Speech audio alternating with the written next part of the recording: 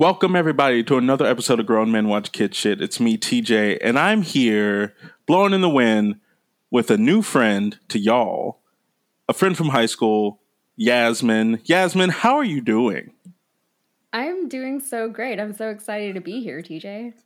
Now, Yasmin, we've known each other since sophomore year of high school. Mm-hmm. Yep, Yeah. since 10th grade. And how many years is that, TJ?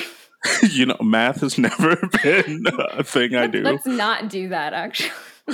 We know it's been over 10 years because our 10-year class reunion was in 2004. Yeah, because we graduated 06, so it would have been 2003-04 when we met.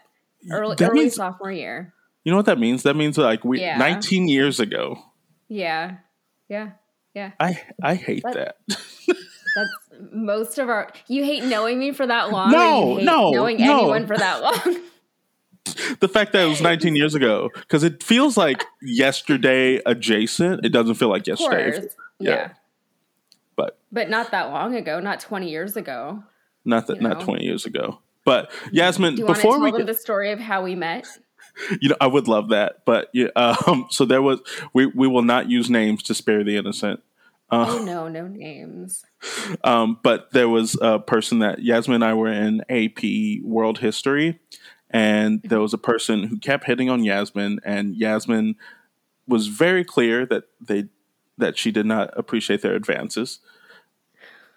At least I thought so. I think I was a little oblivious. I was kind of just like, is he joking? Like, I was a little incredulous. Maybe that's a better word for it. And then there was a group project, a partner project that was announced. And this was pretty early on in the school year. And the kid turned to me and said, "Hey, do you want to be partners?" And without missing a beat, TJ, who sat directly in front of me, turned around and said, "Oh, no, I'm working with her." And I was like, yeah, I guess I'm working with TJ.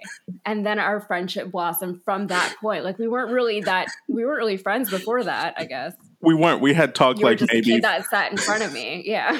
We had talked like maybe 5 times, and I guess I was just super hyper aware of. I was like, this ain't a thing. She is not going to be alone with this dude for any amount of time.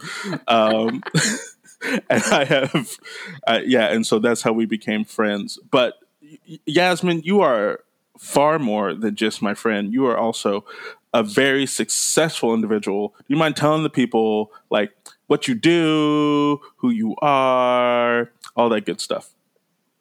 What I do and who I am. So I work with the Young Turks right now. I create content for them and I do daily videos. 4 days out of 5 in the week. And I make appearances on their shows and things like that. I'm a commentator. And people, I think, like my stuff because I think I go into a lot of detail that other commentators might not go into. I don't know. I'm one of those people who I'm like over prepared for things because I want to get things right. And I want things to make sense to people. So they have to make sense to me first. So then I'll do all the research ahead of time. So yeah, that's me. That's what I'm doing. You're also a natural born storyteller, which is kind of where we really connected. Is like, you know, on the stories we tell. I know you've done theater before. You and I have done many a karaoke, musical theater karaoke.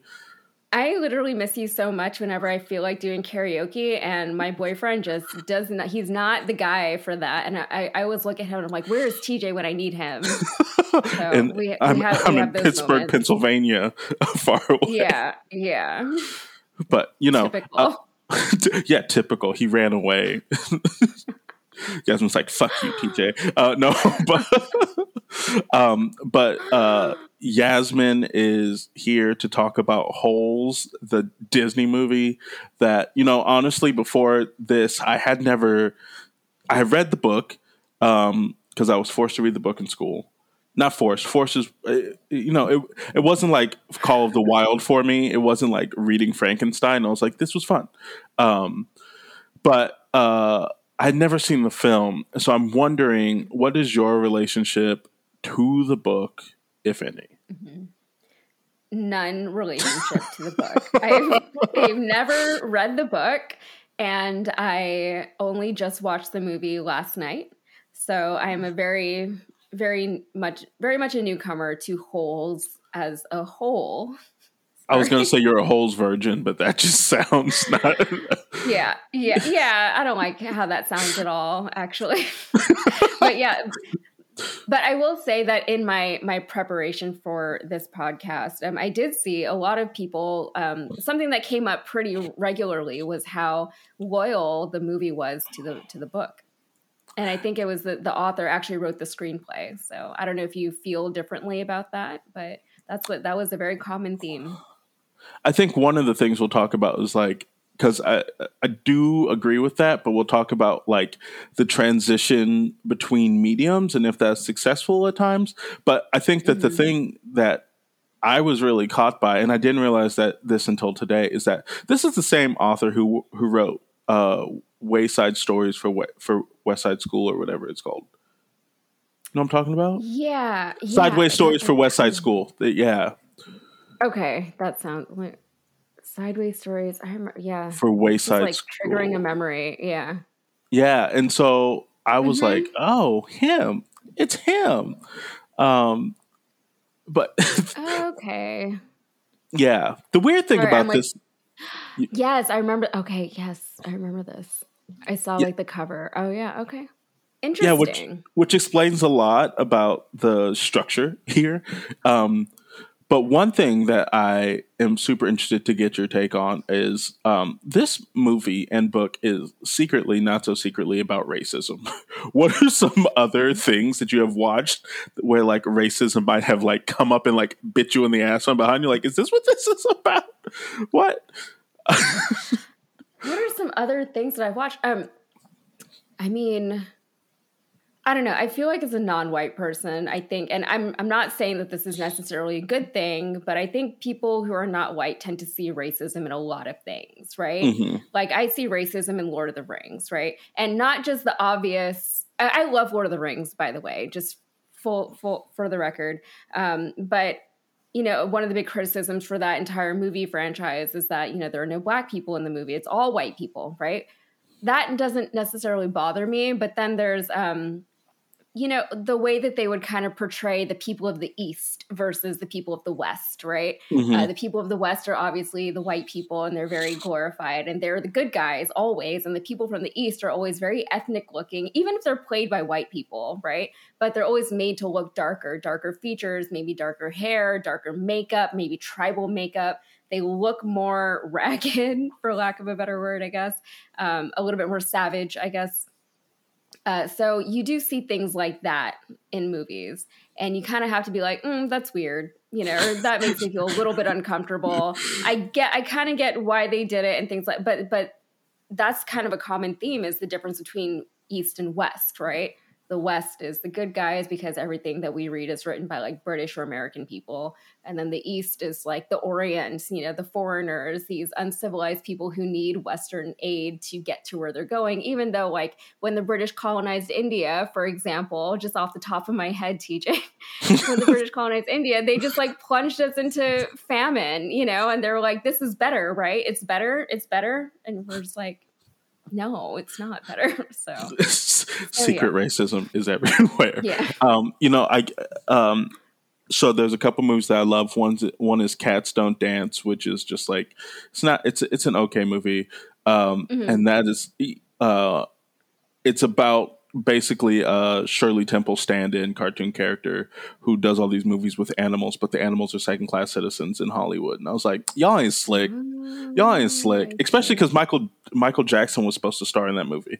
And I was like, interesting. Natalie Cole's a singer. Jasmine Guy's a voice actor. I was like, okay, let's not. But then the most egregious one, and longtime listeners will know I hate this movie, and I'm super looking forward to now planting it in your brain. It's a movie called Zombies on Disney Channel. Okay. Where on Disney Channel. Yeah, the normal people live in nice palatial houses in the suburbs, while the zombies live in a shanty town on the edge of town. But they finally get to go. They finally get to go to the same school, but the zombies have to go through a separate entrance. And yeah, it's a whole thing. I mean, that's the thing that they do in art, right? And if you want to call your zombie movie art, which I I do feel not. like you are hesitant to want to do that.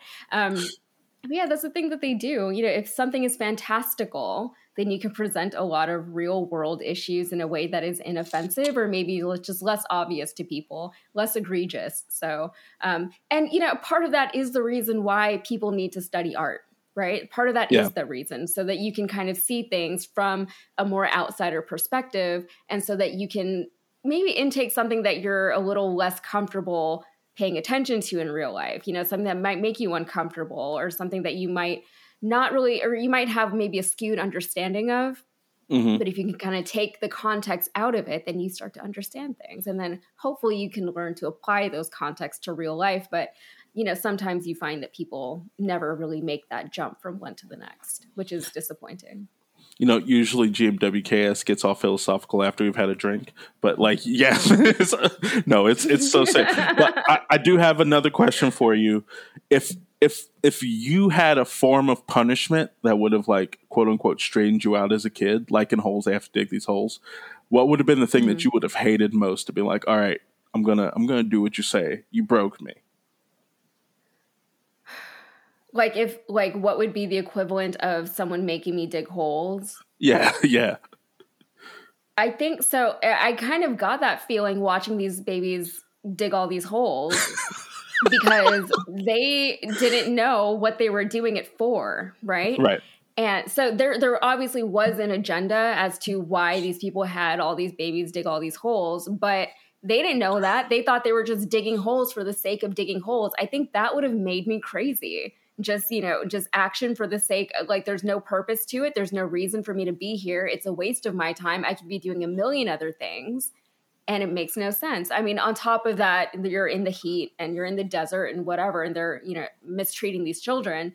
But just the fact that they had no idea why they were digging these holes and it was labor for the sake of labor and no growth, nothing. That was pretty bad to me. I think just menial, mundane tasks would be the worst thing for me. I think that would mentally break me a little bit. So like all we have to do is like say, hey, here's a roller, paint this room, and then the next day you come in, it has to be repainted over and over again. Repaint it, yeah, something like just am I getting anything out of this? And they tell you it's for your rehabilitation, but you know it's not, you know. So yeah, I think that would make me feel very trapped, maybe. Mm-hmm. Yeah. I also started to wonder about this whole idea of the camp in the movie when it comes to what we now know about that, like, send your kids away to camp culture thing that has happened. Yeah. And I was like, all that Paris Hilton stuff. Yeah. I was like, this can't be a thing. This is one of those movies that I don't know if we could have made it today in the same way that, like, you can't make Major Payne today because you just can't make Major Payne today. But like, this is in a completely different context of things. Yeah, I was kind of wondering about that as I was watching it, because there's a lot of movies that came out around that time. This is like early 2000s, so maybe like late 90s, early 2000s movies that, I mean, today the culture just would not accept these things, right? And I mean, this is kind of maybe a little off topic from what you're asking, but you know, with social media and everything, every movie that comes out is like a thing, right? There's commentary about it on a million different channels. I remember after I watched it, I went on YouTube to see if anybody was talking about this movie, and there was not a whole lot of content about it. And then I was like, because it came out in 2003. I think it was 2003. It was. And the year before we met. Though. Yeah, you're right. So I think it was kind of nice that I couldn't find a whole lot about it, because movies would come out and you would watch it and you would feel something and it would mean something to you. And then you would move on with your life. You know, everything didn't have to be such a big thing. It wasn't something that, you know, merited, you know, hours of criticism on the internet necessarily. And and not everything had to be a huge blockbuster. You could have a movie that was good for the sake of it being a good movie and for the sake of somebody enjoying and maybe getting something out of it. And that's kind of nice. I think that's what I miss about that whole pre-social media era. It's one of the things I miss about it. That and a simple phone that just has Snake on it, you know. The best. That was the best. You know, all I want to do is play Snake and not a whole lot else. and have my battery last for days. Oh my God. For days. Yeah. Look, I'm like, my phone is on its charger right now and it's like 6 p.m. Like, why do I need to be charging my phone at 6 p.m.? You know? It makes no sense. It makes no sense. This is the world we live in now, TJ. We should just start digging holes. That's what we should do. We'll get somewhere eventually. Oh. Oh my God. Sorry. Why are you laughing at me? I'm laughing. Honestly, I'm laughing at Taylor because I keep seeing his mic come on and then go off and then come on and then go off. Oh. I've been trying to cut in with something witty for so long, but you guys just kept hitting me so many like poignant topics. I'm just like, I can't interrupt now. This will be silly. It's great. That's so funny. I was about to slide in with like, but how about that snake that bit that kid? And I was like, that doesn't seem like I should joke about it now. Anyway, I'm back for some more trivia. TJ, would you play us in? Absolutely.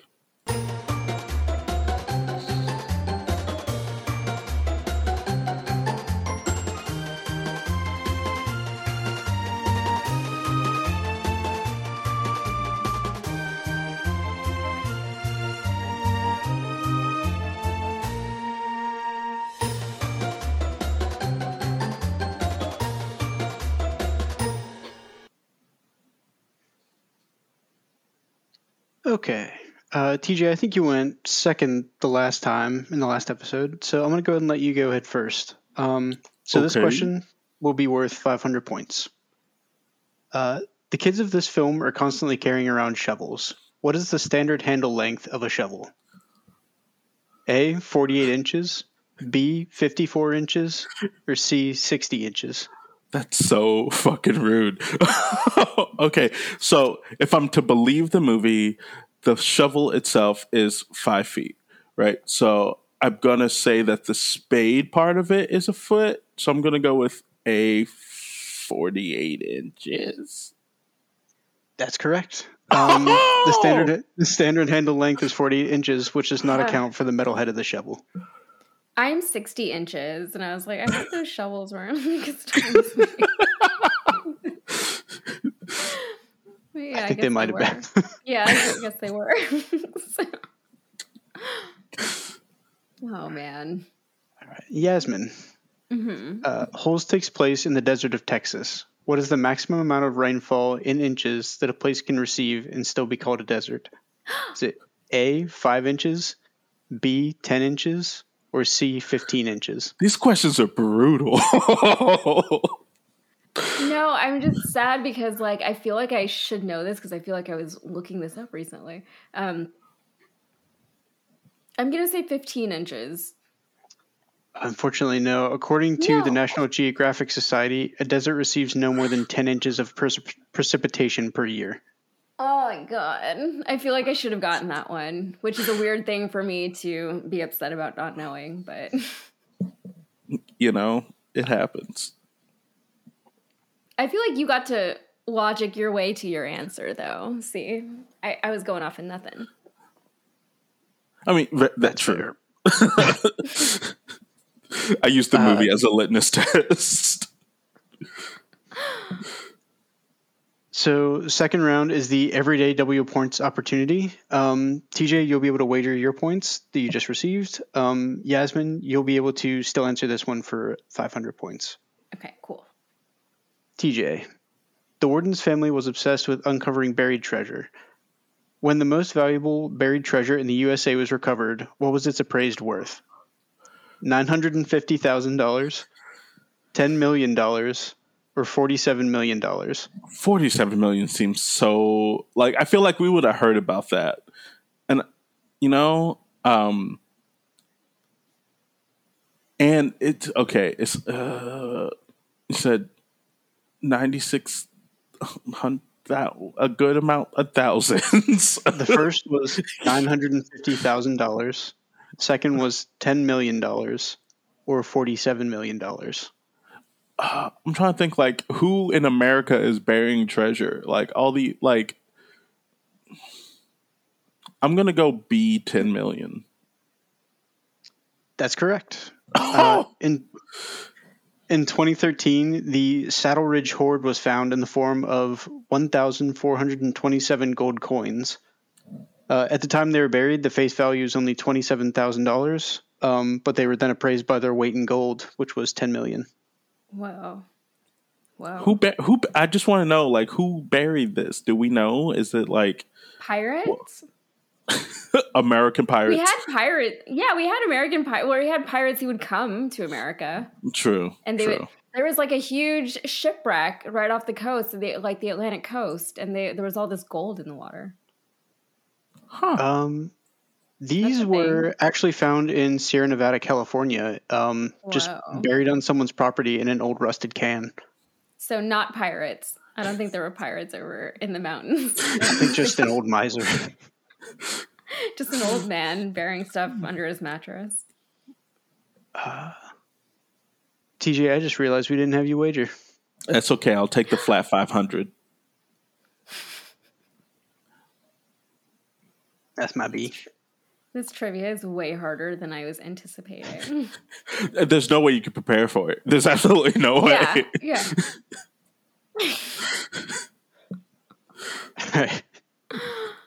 I'm sorry about this one too. Yasmin, for 500 points, the kids at Camp Green Lake are expected to dig a 5 by 5 foot hole each day.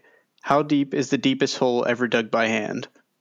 A, 810 feet, B, 1,045 feet, or C, 1,280 feet?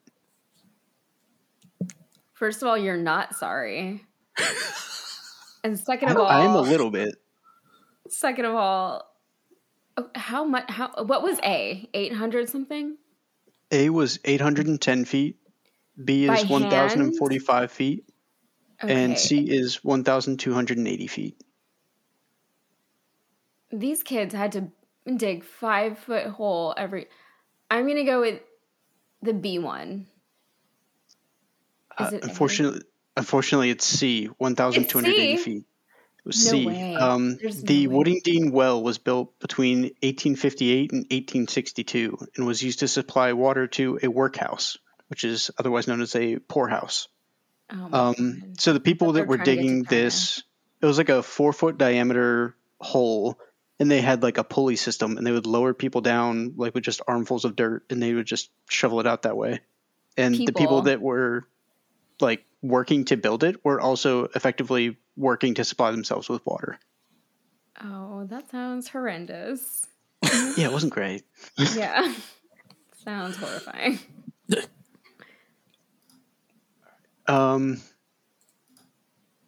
So for the Mavis, this is the one that will be entered into the sidebar.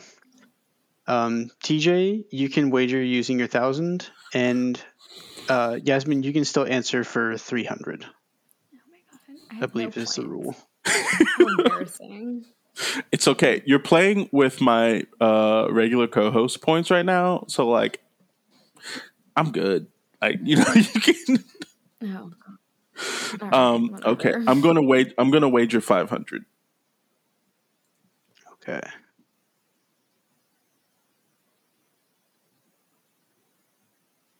All right, y'all ready? Mm-hmm. In the movie, the mess hall serves a diet of chili, beans, bread, and a dessert. What is the flavor of Jell-O announced over the loudspeaker when Stanley is receiving his first helpings?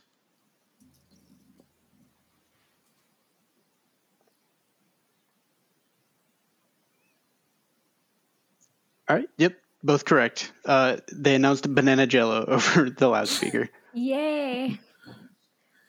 I remember because I was like, that's weird. Yeah, it's very distinctive. Gross. Whenever it's like, it's just a bunch of bees and then it ends with banana.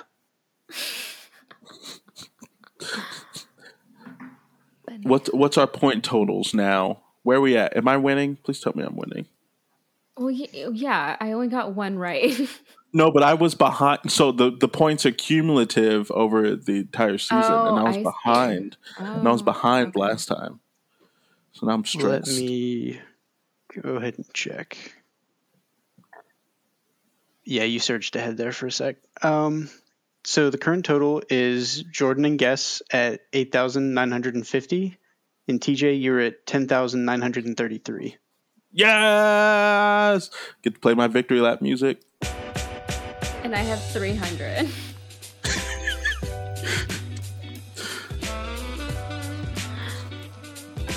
You contributed 300 points to that total, so that's great. Yasmin is so disappointed in himself. Fun it's okay. fact, last week TJ didn't get any points. Yeah, so it happens. I'm here. Oh God. Well, I'm glad that you had my 300 to add to your total. I'm sorry I couldn't do more for you, TJ. No, you did fine for me. It's my co-host Jordan who only got 300 points added to him. That's what sucks for him.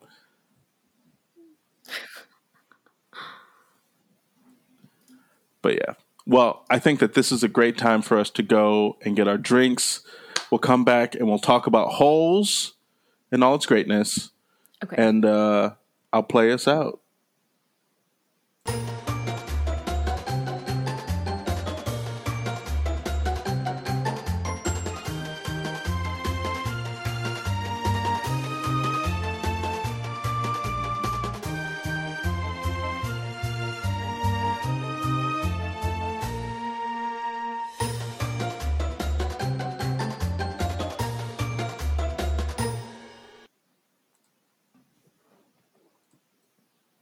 And we're back. Yasmin, how was your trip to the fridge? It was good. Pretty satisfactory, I'd say.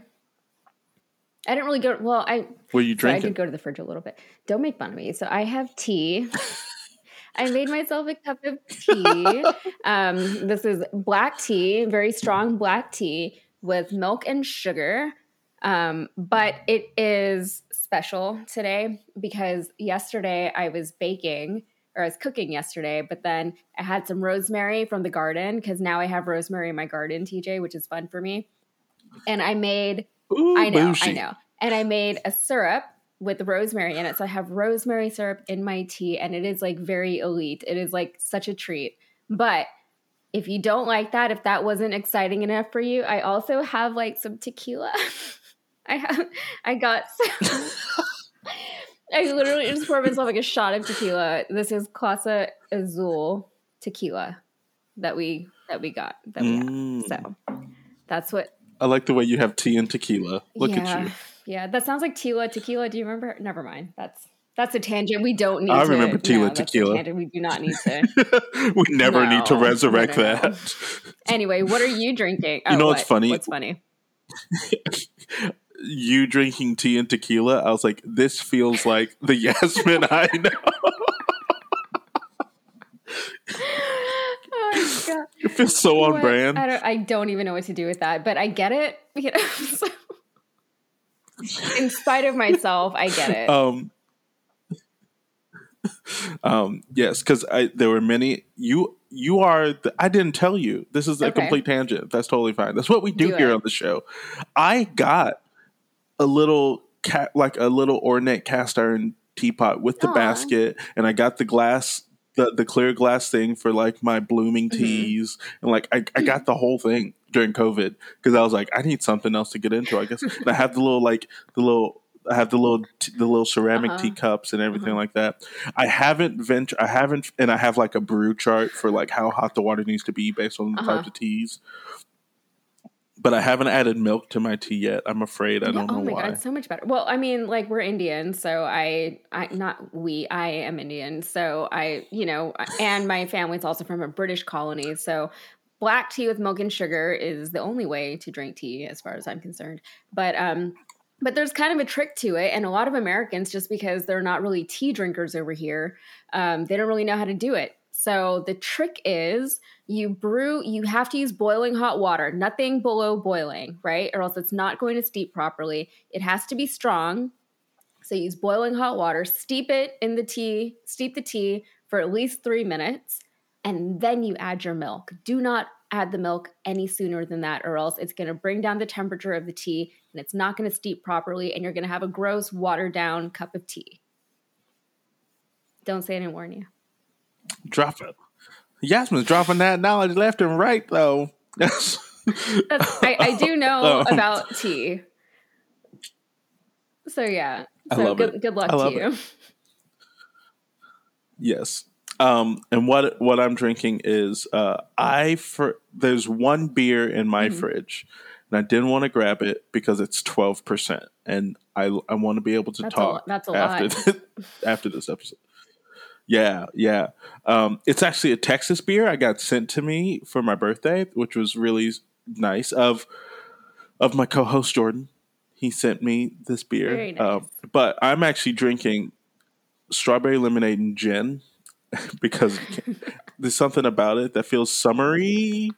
Like gin drinks just feel summery, and this movie feels like a summer movie. Okay. I don't know. Because they're in the desert in the hot sun.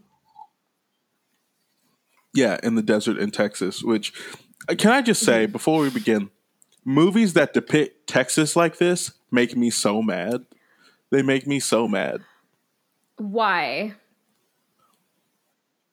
Because, there's a scene at the very end of the movie, and I'm gonna bring it up again, where they're at the bus station, and the bus station looks like a Wild West town. I'm like, where in Texas is this bus station? Not in Houston. I can't find it. You only know Houston, and San Antonio, I guess. No, I don't. Yeah.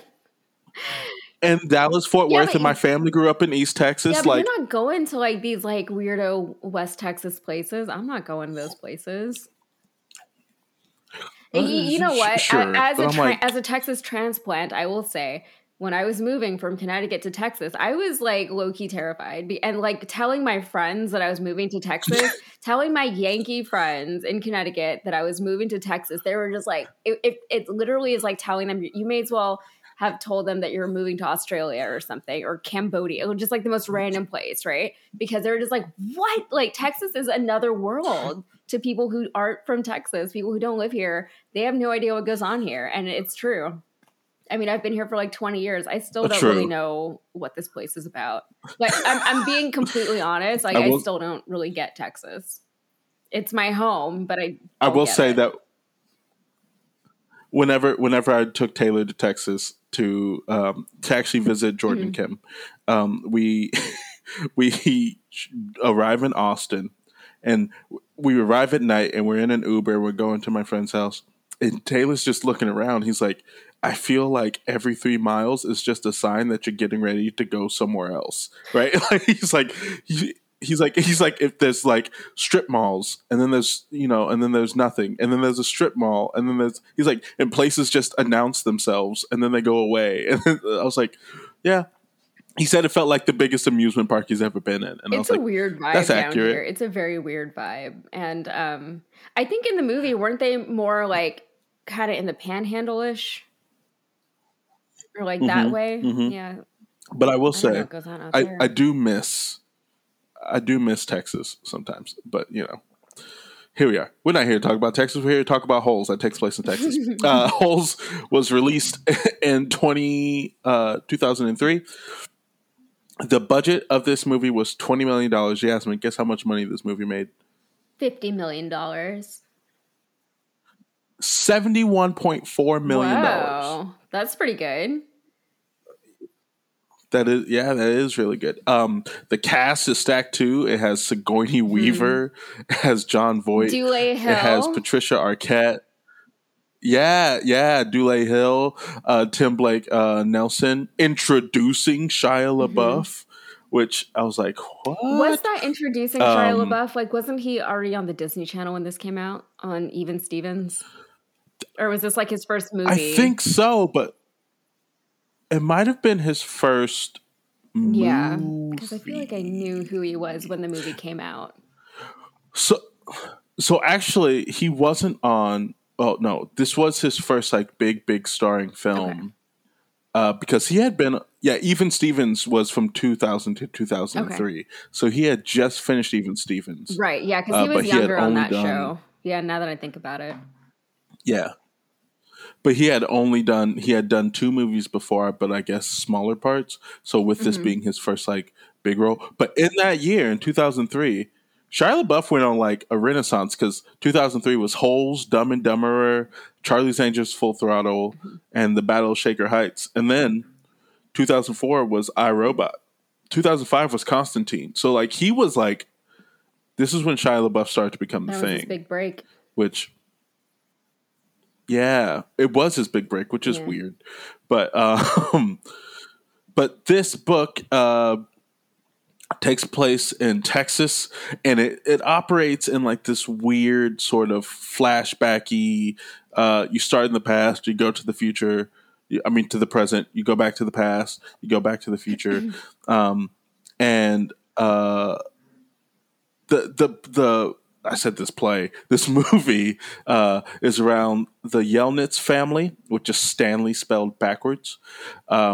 And they are a group of men who are forever cursed by their no good, pig stealing great grandfather. Great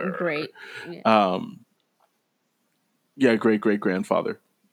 And Shia LaBeouf plays Stanley Yelnats the fourth, who is wrongly convicted for stealing a pair of shoes that literally fall from the sky. And so, like, the movie opens with, like, my dad says fate's real. And then he basically gets hit in the head with a pair of shoes. And then he's running down the block, and the cops catch him. They're like, where do you get these shoes from? He's like, I don't know. This was where I was like, concern number one. Those cops would have believed him. They would have absolutely believed him.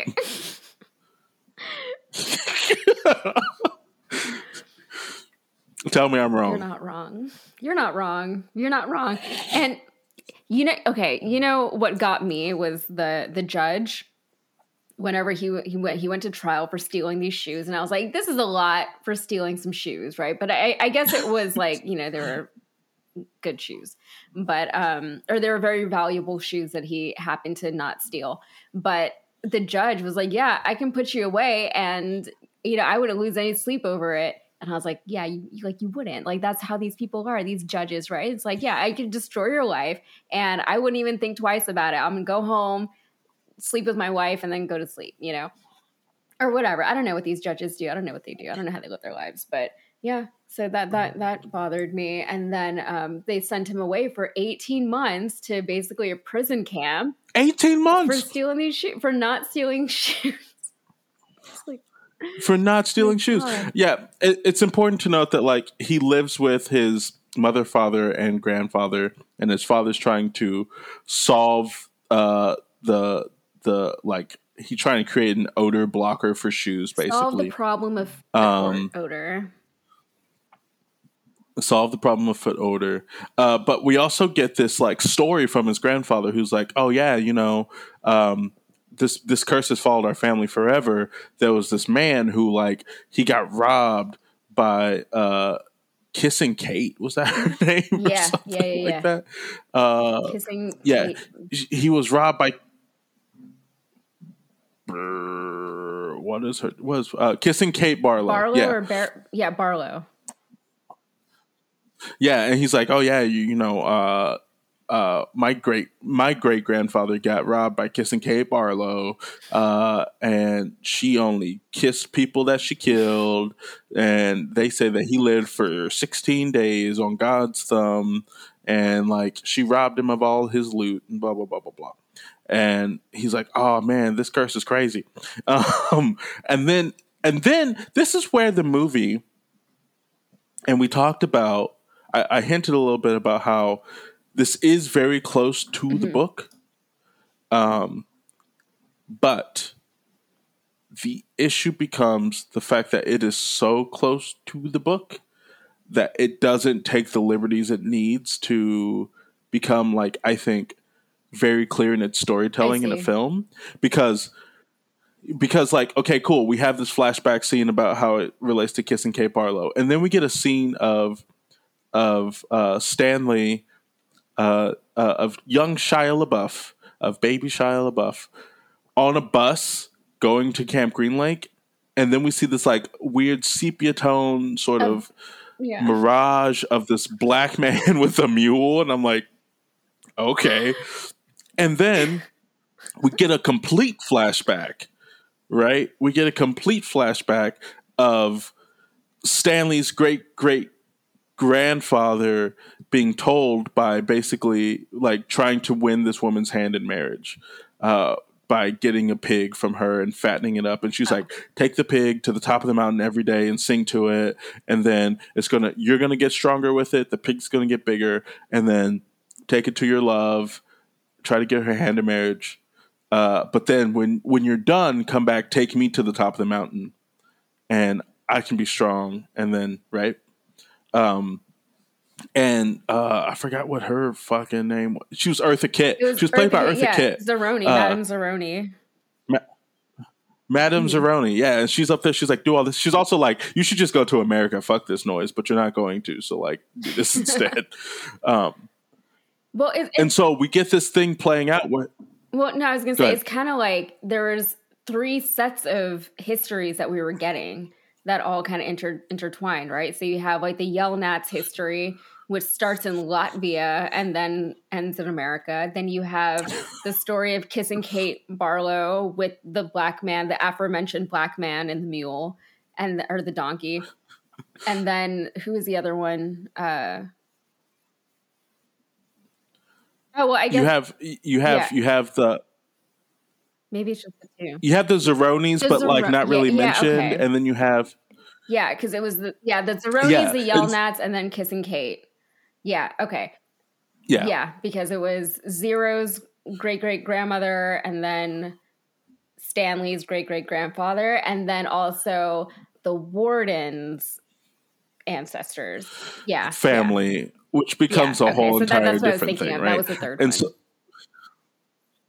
Yeah, and so like he's like, "Oh man, this is weird," right? And then so the movie tries really hard to find where its place in this first act because he's like, I'm on my way to Camp Green Lake. I have this flashback about Madame Zeroni and my great grandfather or whatever. I find out that he didn't complete his mission to take her to the top of the mountain, so my family's cursed. And then he steps out of the bus. And he meets Zero, Zigzag, Armpit, Squid, X-Ray, and Magnet. And they're like, man, you're a punk. And then another flashback happens. Like, basically, there's like, we're with them for like 3 minutes, maybe. And then there's like a 5-minute flashback. Okay. And this time when we flashback, we're in Texas with Kissing Kate Barlow before she becomes Kissing Kate. And we are with her lover, Sam.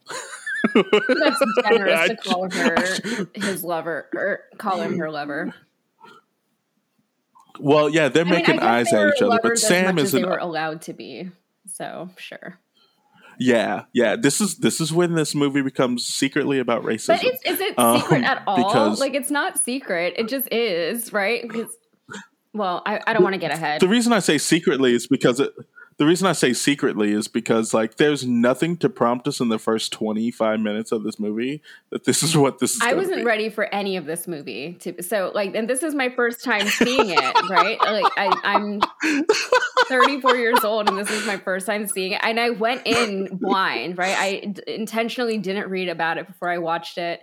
And all I knew was that it was like these children who had to dig holes. That's literally all I knew about this movie. So everything, I was just like, what? Like the whole time I was watching it. So I love how you're like, I wasn't prepared for anything. I wasn't ready for any of it. I was like taking notes on my phone. I was like, oh my God, because I don't, it's just a lot. But anyway, I don't want to jump ahead of the recap. No, you're all good. And then so we get this moment with Sam. He's an onion salesman. And he's like selling onions to everybody, which I was like, okay, the best onions around. The best onions, sweetest onions, the sweetest onions. He has to cross a lake in his boat to go to his onion patch. The boat that he made himself. Like, okay. He's very handy. Very handy. We find, which is very it's very centrally played up in this movie. I was like, this turned into like, one of those dime store novels. I told you, I was not ready for any of it. Like, I wasn't ready for any of it. And it's Dule Hill, and I loved him. And I was just like, oh, damn, Dule. It's like, it's a lot. Yeah, it was a lot. But basically, Kate Barlow, she's all like, he can. She's like, I got some peaches for you. And he's like, okay. But then we have this other dude named Trout. His Trout Walker, who, ironically, here's the thing about Trout Walker. Trout Walker died, the actor who played him, Scott Plank, died in a car accident 6 months before the film was released. Oh, that's sad. Yeah. Which is really sad. But he plays, he's basically the owner of the town's, like, he son, owns the lake too. And so he does own the lake. Yeah. And he wants Cape Barlow to be his own, but Cape Barlow only has eyes for Black Sam, which causes issues. Black Sam. Cut back to the kids, right, who are being mean to Stanley for literally no reason. That's just what kids do. They have to, like, haze the new kid a little bit. I thought that they were decent after some initial understandable hazing. But also, like, it becomes really, in the book, you can spend time with them, you can kind of endear yourself to them, but it's really hard to just get this group of kids who are like, yeah, we're on a shitty situation, but your situation is going to be shittier, and they're just like picking on them in such a way. But one of them did say, the first hole is the hardest, and I was like, oh, that was nice, So like they hazed him a little bit, but then they were okay. True. See, I think that I'm seeing it with different eyes from you because it was my very, very first time seeing, because you've seen it before, right? Yeah. Yeah, I guess because no, I'd read the book before, and I guess like part of the thing I was craving is that, like, in the book, they never felt like extremely antagonistic. Okay. You know what I mean? Like they felt like they were all suffering together, and they might have been like a little snide, but like their suffering in this felt like, yeah, we're the cool kids who've been in here for 6 months, so like fuck it, whatever. Like the kids who have been in detention every Saturday for forever and always. See, I did kind of get that vibe the first time I watched it. Like, I kind of expected them to be like, hey, this is how it is whenever he first got there. But then, I think that they moved past that relatively quickly, I'll say. It wasn't like shock. Well, yeah, it takes him actively beating up a kid, or almost beating up a kid, for them to respect him, right? They're like, oh, you almost beat up that dude. We're going to give you a nickname. Your nickname's Caveman. And he's like, cool, I'm Caveman. And Stanley falls into like lockstep with them. Yeah. After that. But basically, there's Mr. Sir, who is played by Jon Voight. And there is the doctor, who is the fake doctor, who is played by Tim Blake Nelson, who basically they're the ones who run stuff for the boys, and they are told basically dig a hole every day, 5 foot wide by 5 foot deep. Your shovel's your measuring stick, and when you're done with your hole, you're done for the day, right? And we have Zero, who is this tiny little mixed race boy who digs holes faster than absolutely anybody. But Zero doesn't talk, except for when Stanley's like, yeah, I got caught for stealing shoes. And Zero's like, did the shoes look like this? And Stanley's like, yeah, they did. So this is where I was like, my adult brain gets so far ahead of the story, it's not even funny. But where does my kid brain sit? Yeah. You know what I mean? So I was like, because he stole the shoes. I was like, he stole the shoes. How else would you know what the shoes look like, my dude? Now I'm like, because I didn't think that at the time, but I was like, maybe I should have, because how would he have known that? But I think at the time when I was watching it, I was just like I was more focused on like, why did he talk? Because he never talks, right? That's his thing. So he doesn't talk to anybody. So I was like, why do you talk to him? But it didn't occur to me that like because I think because I also thought that he had been there for longer. But I guess he had just got there right around the same time as Stanley did. So I didn't realize that. Yeah.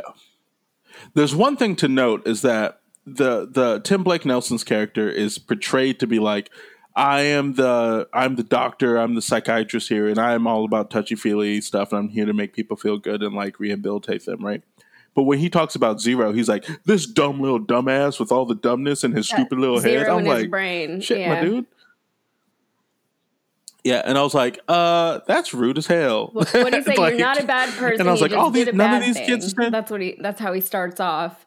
But Yeah. I mean, other than that, like he also encourages them to fight. You know, like he's not very good at his job, I guess. Yeah, at his fake job.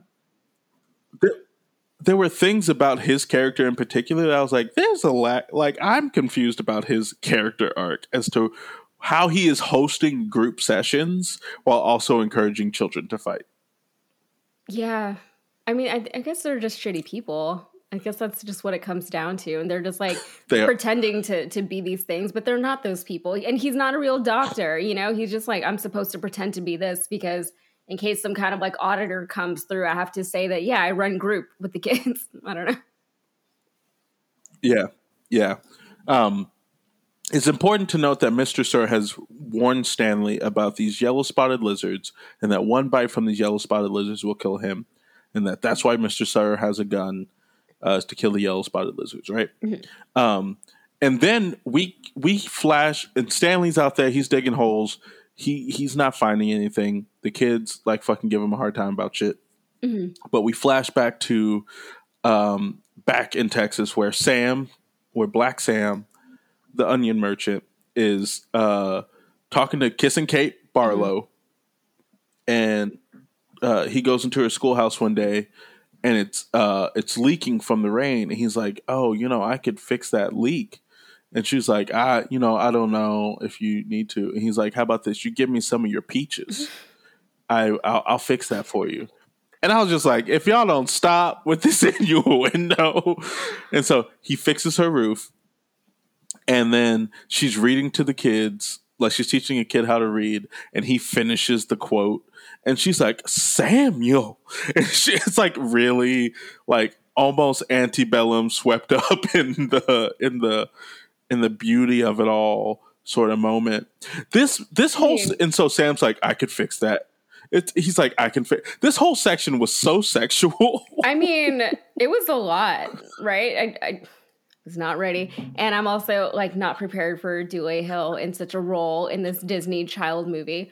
And I mean, I was into it, but it you know what though? It was it made me very uncomfortable because I knew where it was going, right? Like you can kind of tell, you can see the writing on the wall. And again, that I was not ready for either. I was just like, I wasn't expecting all of this in this movie. And I was just like, I don't want to see what's about to happen because I know what's about to happen. And then it happened. Oh my God, It was so sad. It's so sad.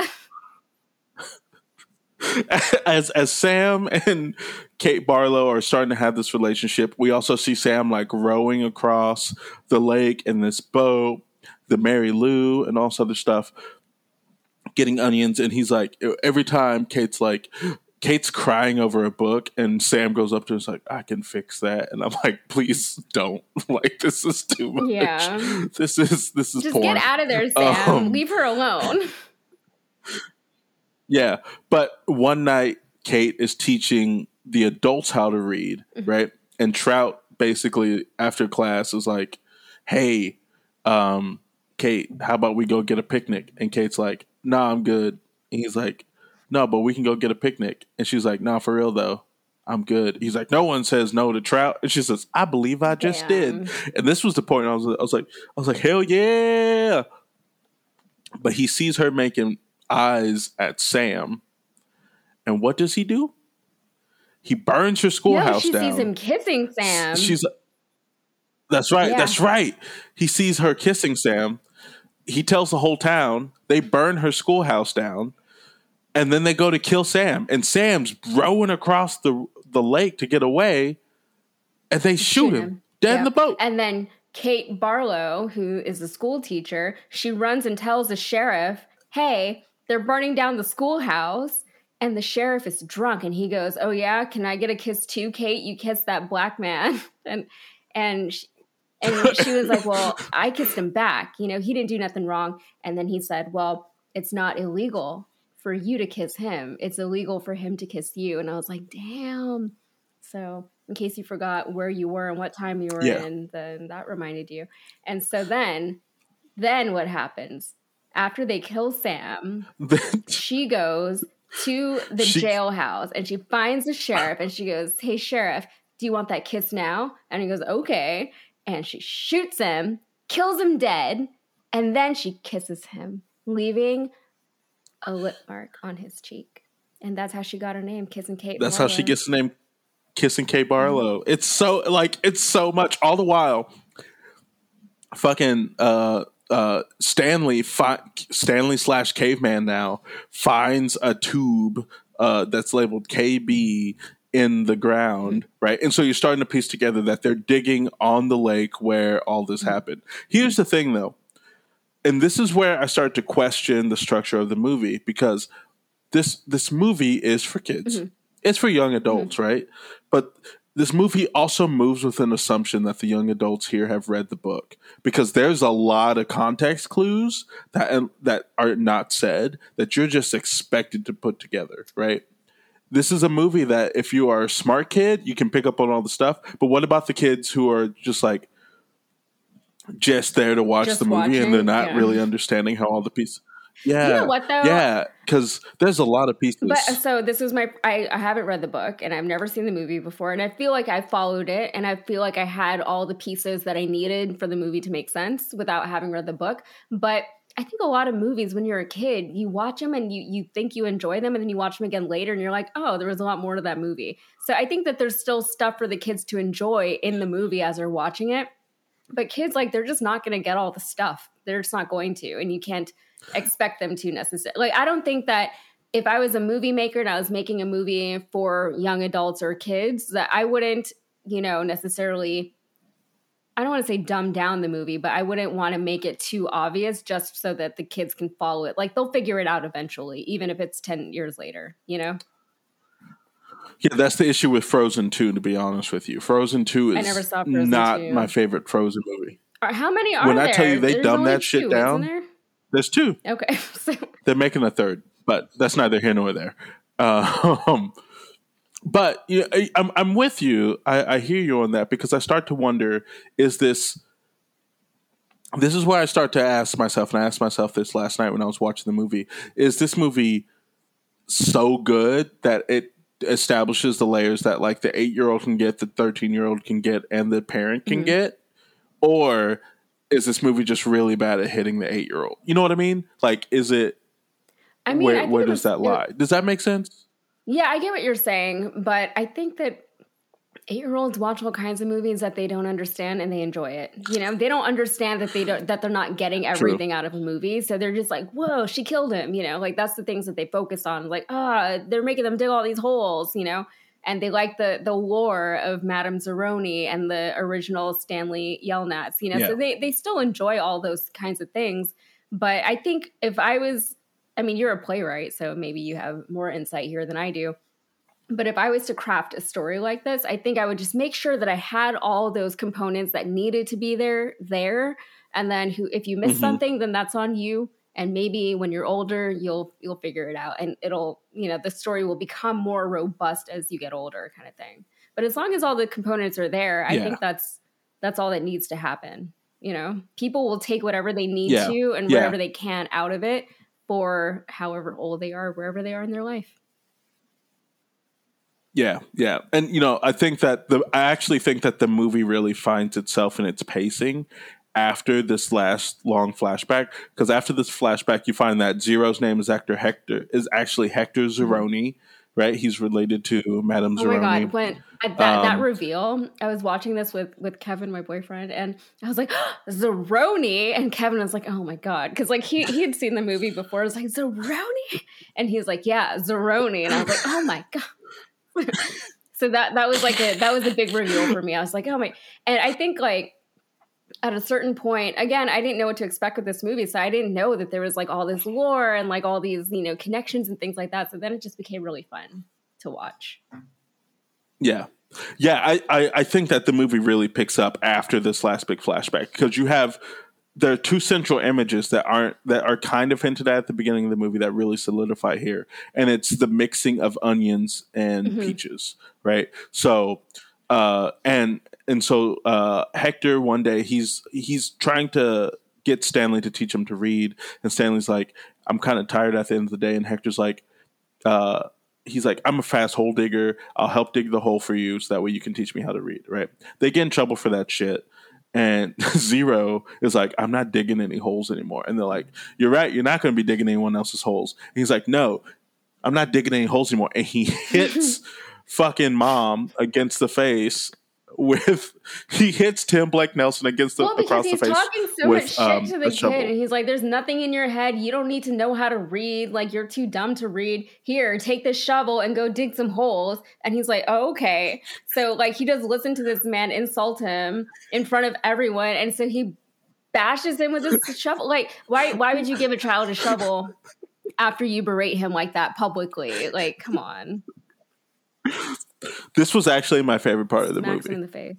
Because out of all the characters, the warden, Sigourney Weaver's the warden. She's like, they find the gold tube, and she's like, dig here. We need to find whatever this is linked to, whatever.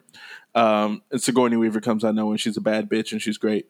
Sigourney Weaver is so good at everything that she's in. Great. But yeah, when Zero beats the crap out, like hits the crap out of this dude, I was like, hell yeah. Because honestly, Sigourney Weaver, she's bad and she's villainous, but she never does anything to actually physically hurt the kids, right? Mr. Sir is just like a wimp. Mm-hmm. But like, he saves Stanley from that yellow lizard that one time. Mm-hmm. Yeah. It's Tim Blake Nelson's character that I was like, you don't have to do all this like mental fuckery. Like, calm your ass. Right? So Zero then runs off into the distance, right? We see a mountain in the distance, and he starts running that way. Then the next day, Stanley, a.k.a. Shia LaBeouf, they have a new kid comes in. His name is Twitch, and Twitch is all like, oh, yeah, I steal cars. This is awesome. And he basically convinces Stanley to steal the car. And Stanley steals the water truck, is going to drive it into the desert after Zero drives the truck into a hole and then has to get out and run. We were watching that and I was like, how is he going to be looking back while he's driving and there's a million holes everywhere? Like, please keep your eye on where you're going. Please just stay looking forward. Don't worry about what's going on behind you. Just stay looking forward. And he did not do that. And he drives it straight into a 5-foot deep hole. Worst potholes I've ever seen in my life. I was also like, bruh, hey, you don't know how to drive. Why are you not paying attention to what you're doing? But yeah, he takes off in the distance. All the while, the warden, played by Sigourney Weaver, is like, oh, we have to erase their fucking records. We have to erase their records. We can't fucking let them know that they're here, right? Which is like shitty on all sorts of levels. Like, she's administratively shitty. Mr. Sir is like neglect shitty, and then Mom is just like mentally shitty. It's like all the shitty trauma that an adult can do in 3-person. It's the trinity of trauma. That's what they are. The trinity of trauma. I mean, yeah.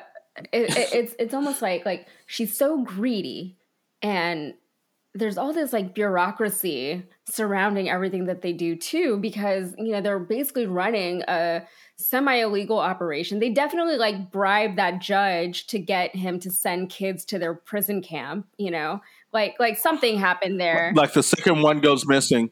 He sends another. Yeah. And she's just like thinking of all these ways to cover it up. It's like the bureaucracy plus the greed plus like whatever kind of weirdo generational trauma that she is dealing with, right?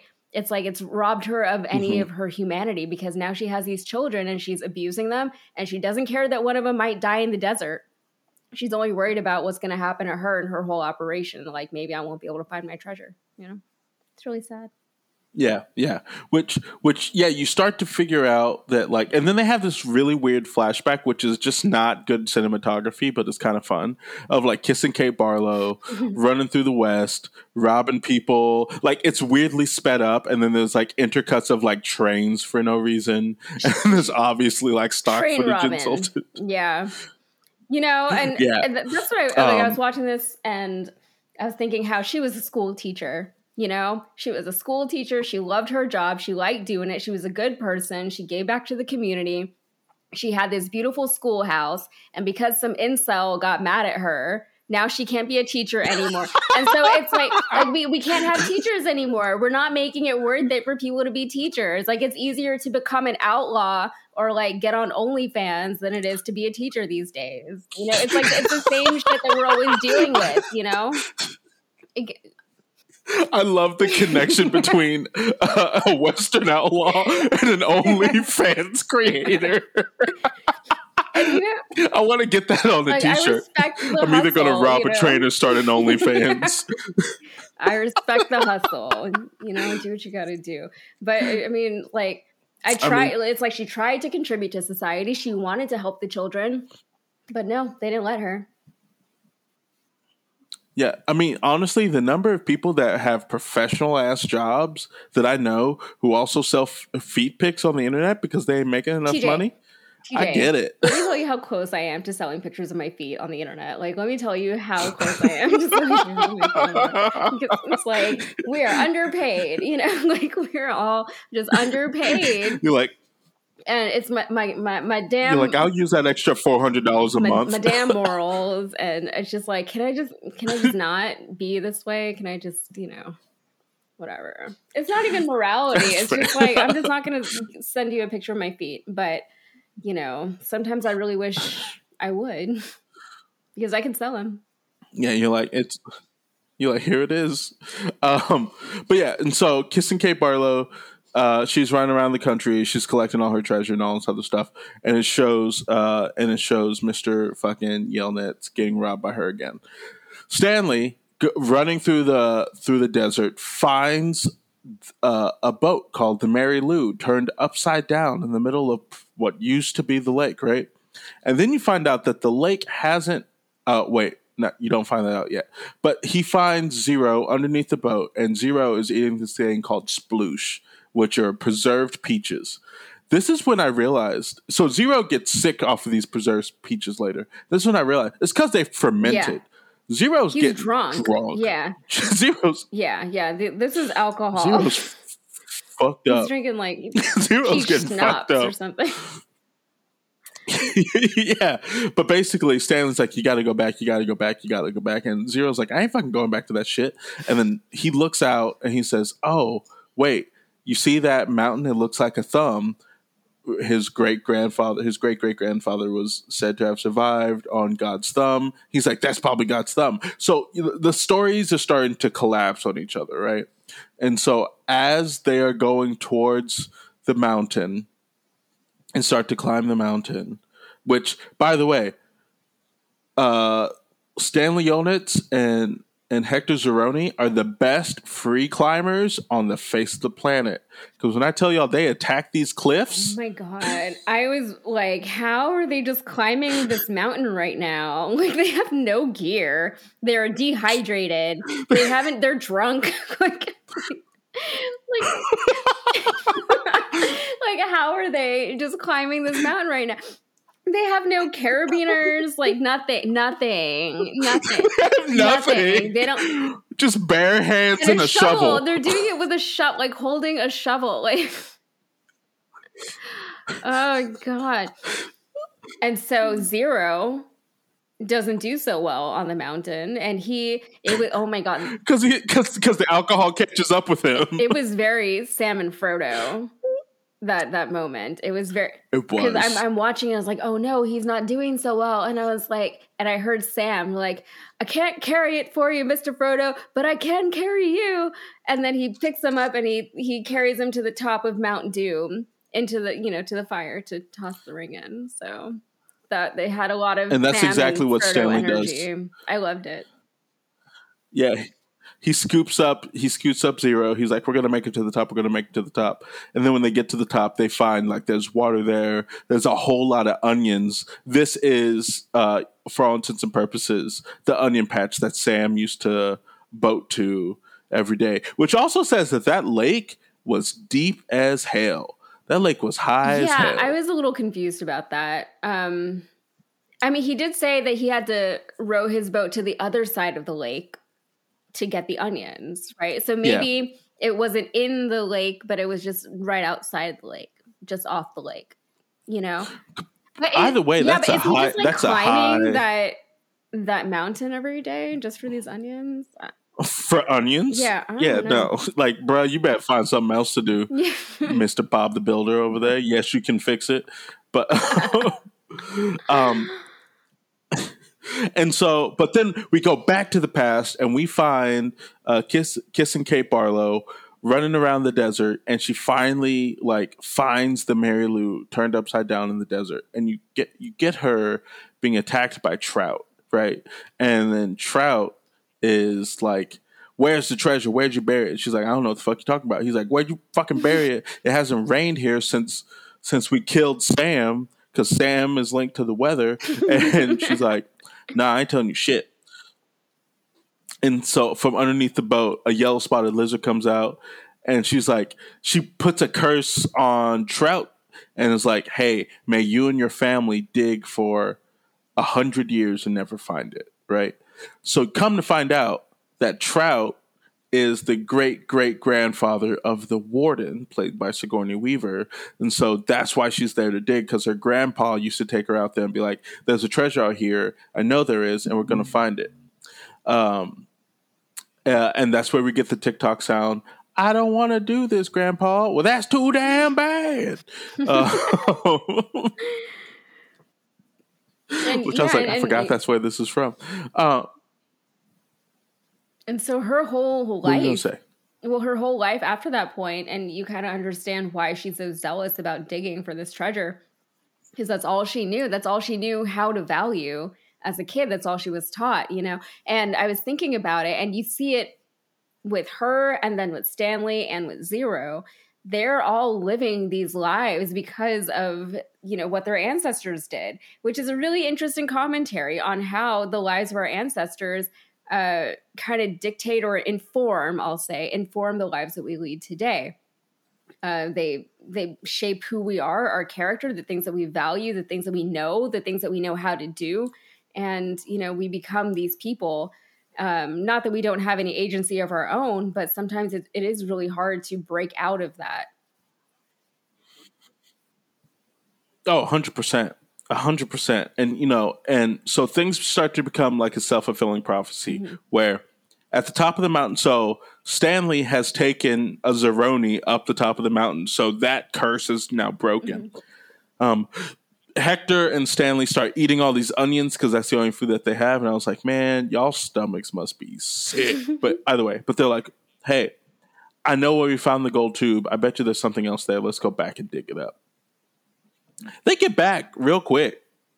Like real quick. Yeah, well, they have the vitality of the onions, because remember the onions, they were a cure-all, right? They cured everything. So that's right. They had water, and they had these cure-all magical sweet, sweet onions. Yeah, and so they run back, and also right as the curse gets broken, Stanley's father, who's still trying to solve the stinky shoes, accidentally drops a thing of peaches and onions into a boiling thing of water, and it solves, and like it makes the shoes not smell. So they become they get lots of money, and they can magically afford a lawyer. And the lawyer's all like, "Where's Stanley?" And they're like, "He's not here today." And so the warden's all up in arms, being like, she's going to come back in 3 days. But Stanley and Zero go back to the hole where Stanley found the gold tube. They dig. They find a treasure chest, but it is surrounded by yellow spotted lizards. Come to find out, the onion smell keeps the yellow spotted lizards from wanting to eat you or bite you. So that was foreshadowed. You have this mix again of onions and peaches. It was foreshadowed in the flashback when he's selling the onions from the cart, right? Yep. Yeah, he says something like, "Yeah, that's the one thing that they don't like is my onions," or something like that. I remember what he said. Yeah. And so the warden comes out, finds them with the treasure chest. She's like, "Give it to me." The state comes out, the lawyer comes out, and is all like, "Where's Stanley?" "Oh, there he is in a hole covered by lizards." And then they sit there and hold on. I'll edit this. It's a little spotty, but also it's snowing here and it's shitty. So That's what's happening. It's snowing. Yeah, it's been snowing for the past 2 days. Get out of here. Yeah, it sucks. But yeah, and I'm going to mark. So yeah, they're in this hole. They have the treasure chest. The state comes. They find Stanley and Hector in the bottom of this hole. Hector can finally read. He reads Stanley's name. Come to find out that the treasure chest is actually Stanley's family's treasure chest. And then the whole entire thing just kind of unravels from there in a very weird, like, everything is just like, oh yeah, everybody's connected to everybody. And so here we are. Here we go. Here's the story. The treasure is Stanley's.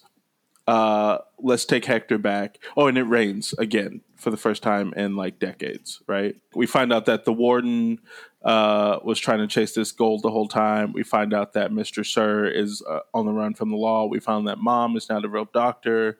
And Stanley's basically like, I'm not going anywhere without Zero. Which, you know, I was like, hey, way to pull that move. I will say this, during this scene, while Stanley's up here like, I'm not going without him. If I was his lawyer, I'd be like, get your ass in the car and let's go. Like, she was way too patient. Yeah. I mean, I thought she could have let him say goodbye to his friends a little longer. There was a moment where X-Ray was like, I'm going to see you again. I'm going to see you again. I'm like, how? He ain't got your phone number. He ain't got your address. He don't know where you from. He don't know none of that information. Yeah, but they did, because whenever they got all the money, then he just had a pool party and all the kids were there. Yeah, very true. Very true. So he kept his promise. I don't know how he did it. I don't know the logistics of how that worked out, but it did. Yeah, true. And so I feel like in that time period, like the early 2000s, late 90s, you know, people just like made shit like that happen. You know, I think today we overcomplicate things. You know, I think you're right. And honestly, I can't forget the power of a phone book. Because remember, back in the day, you could just look up someone's name in the phone book and have their phone number. Mm-hmm. Yeah. Yeah. And it was, you know, you just did it. You know, I think now people have all this weird anxiety around, you know, just making plans with people. And these were just normal things that we used to do in the 90s and early 2000s before everybody had cell phones. He just figured it out, you know, like that's fine. True. I saw on Instagram some kid was talking about like, wouldn't it be nice if there was like phones that were available in public in case your cell phone dies? And we're like, yeah, we used to have those, and they were functional. Payphone's been there, done that, and people stopped using them. Yeah. But yeah, they have a pool party at the end where it is. Yeah, I'd be okay with bringing those back. Yeah. They have a pool party at the end where it's revealed that, oh yeah, Hector and his mother find each other. They have a pool party at the end where they reveal that Sploosh is now the new shoe de-stinking thing. And then like Shia LaBeouf has like a terrible line about like, you know, you can like dig to your future, something terrible like that. Does he? I don't even remember that line. Now I guess I just like thought the movie was done and stopped paying attention. It's a really bad ending line, but then the movie ends, basically, right? Okay. All right. So that's Holes. Yasmin, with this being your first experience with Holes in any way, shape, or form, what are you taking away from this experience? So much. Like there was so much that like I said, I just wasn't prepared for, that I wasn't anticipating in this movie, because all I really knew about this movie was that the kids dig holes and it was a Disney movie. So I thought it was going to have, you know, some prison allegories, you know, that kind of thing. I was expecting maybe that, but, you know, the racism and then the history and then, you know, all the superstition, I was not ready for any of that, which I really enjoyed it though. You know, I liked all of that, and the way that all the pieces came together was really clever. And I feel like sometimes movies these days just aren't as clever anymore. You know, and it made sense that this was based off of a book and that the author himself wrote the screenplay for the movie, because, you know, it was just well put together, I thought.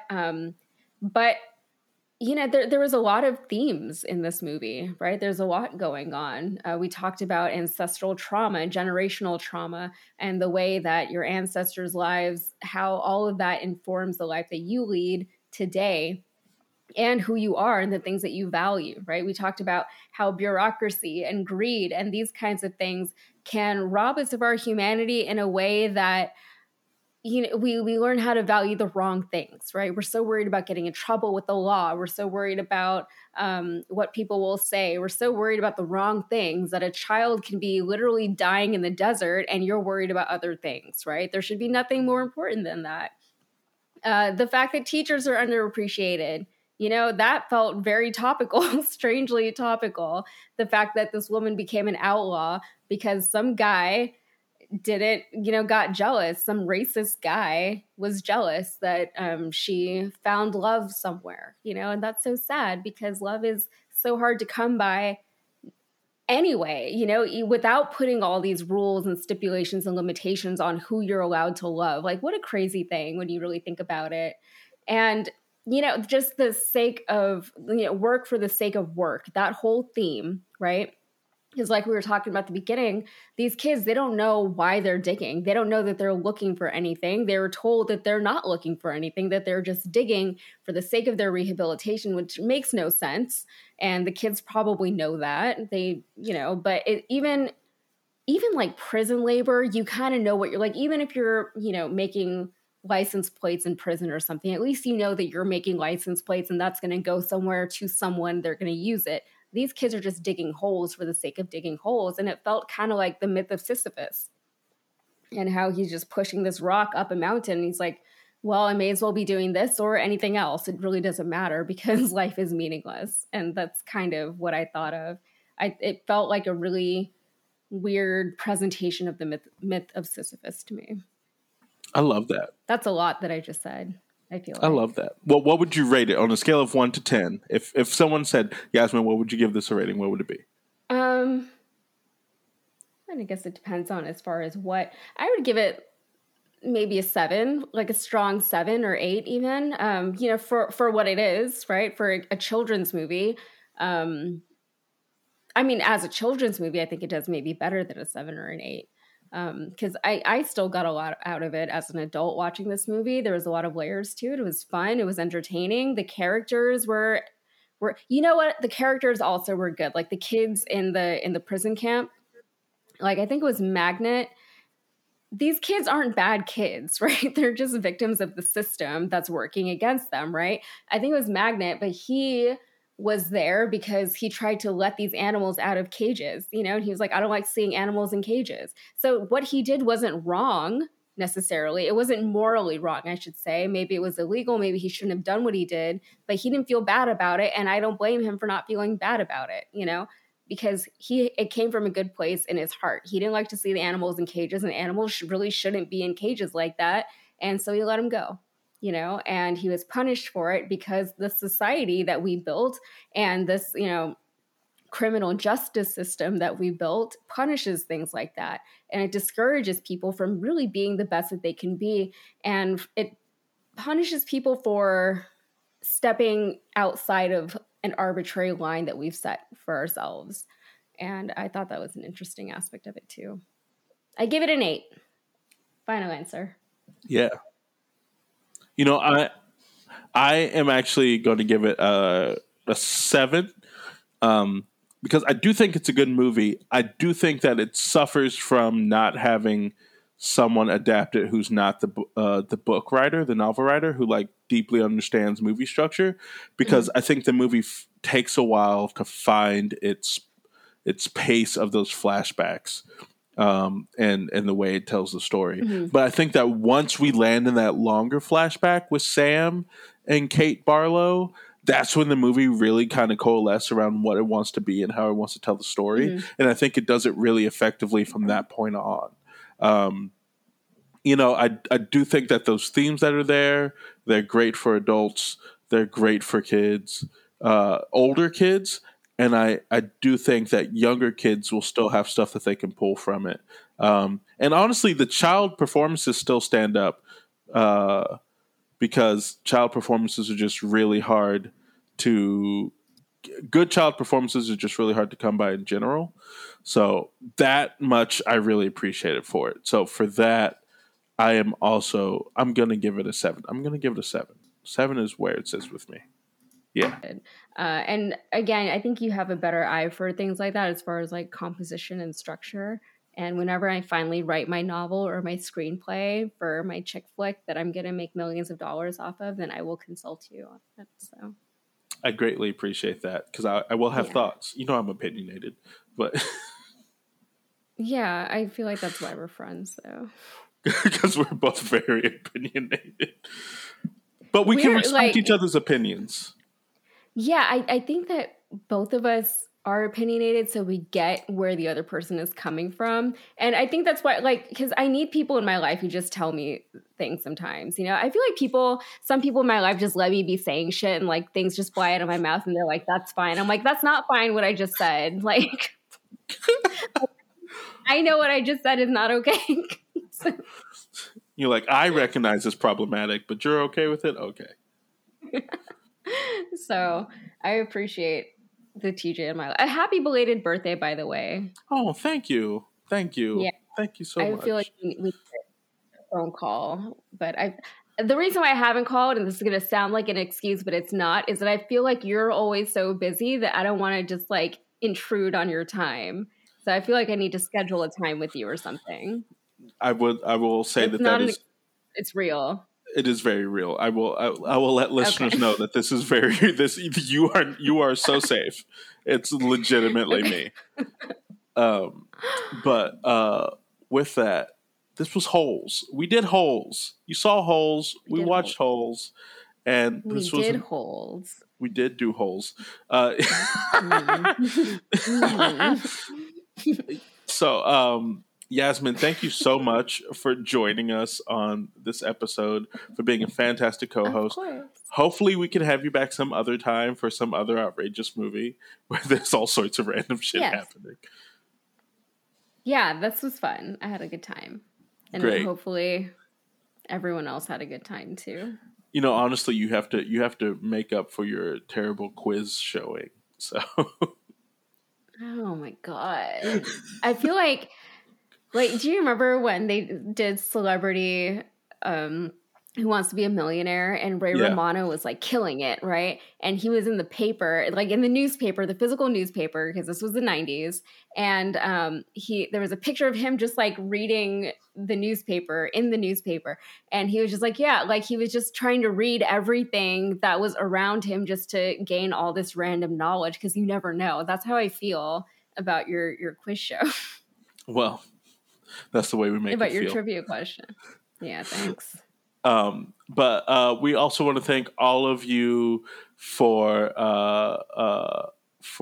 listening.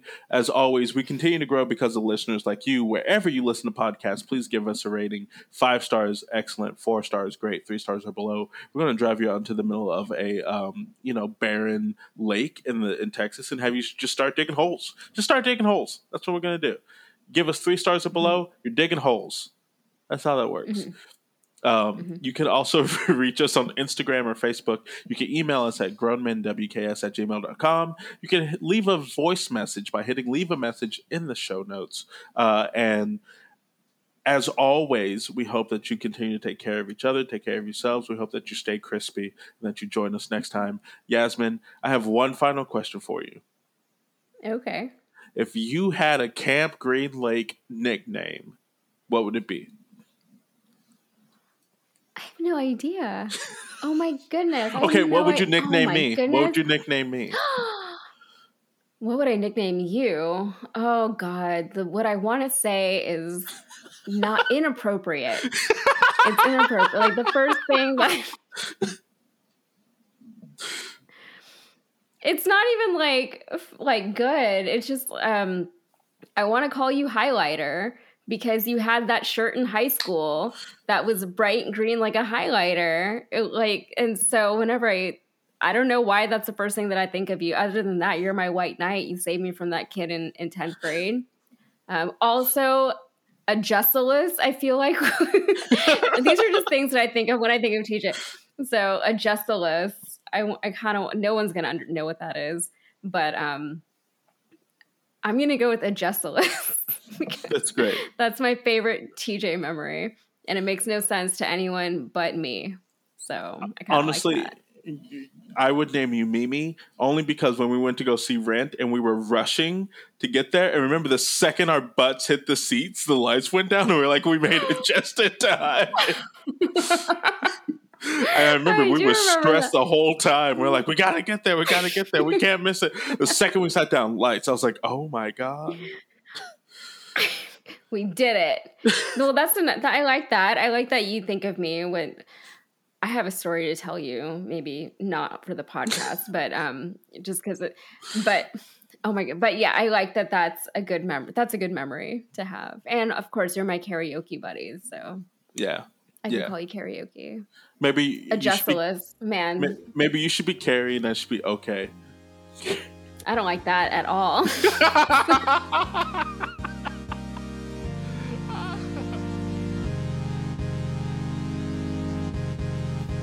Grown Men Watch Kid Shit is a Moon Street Media podcast. Intro and outro music was created by MPC. Want to find us online? Check out our social media links in the show notes.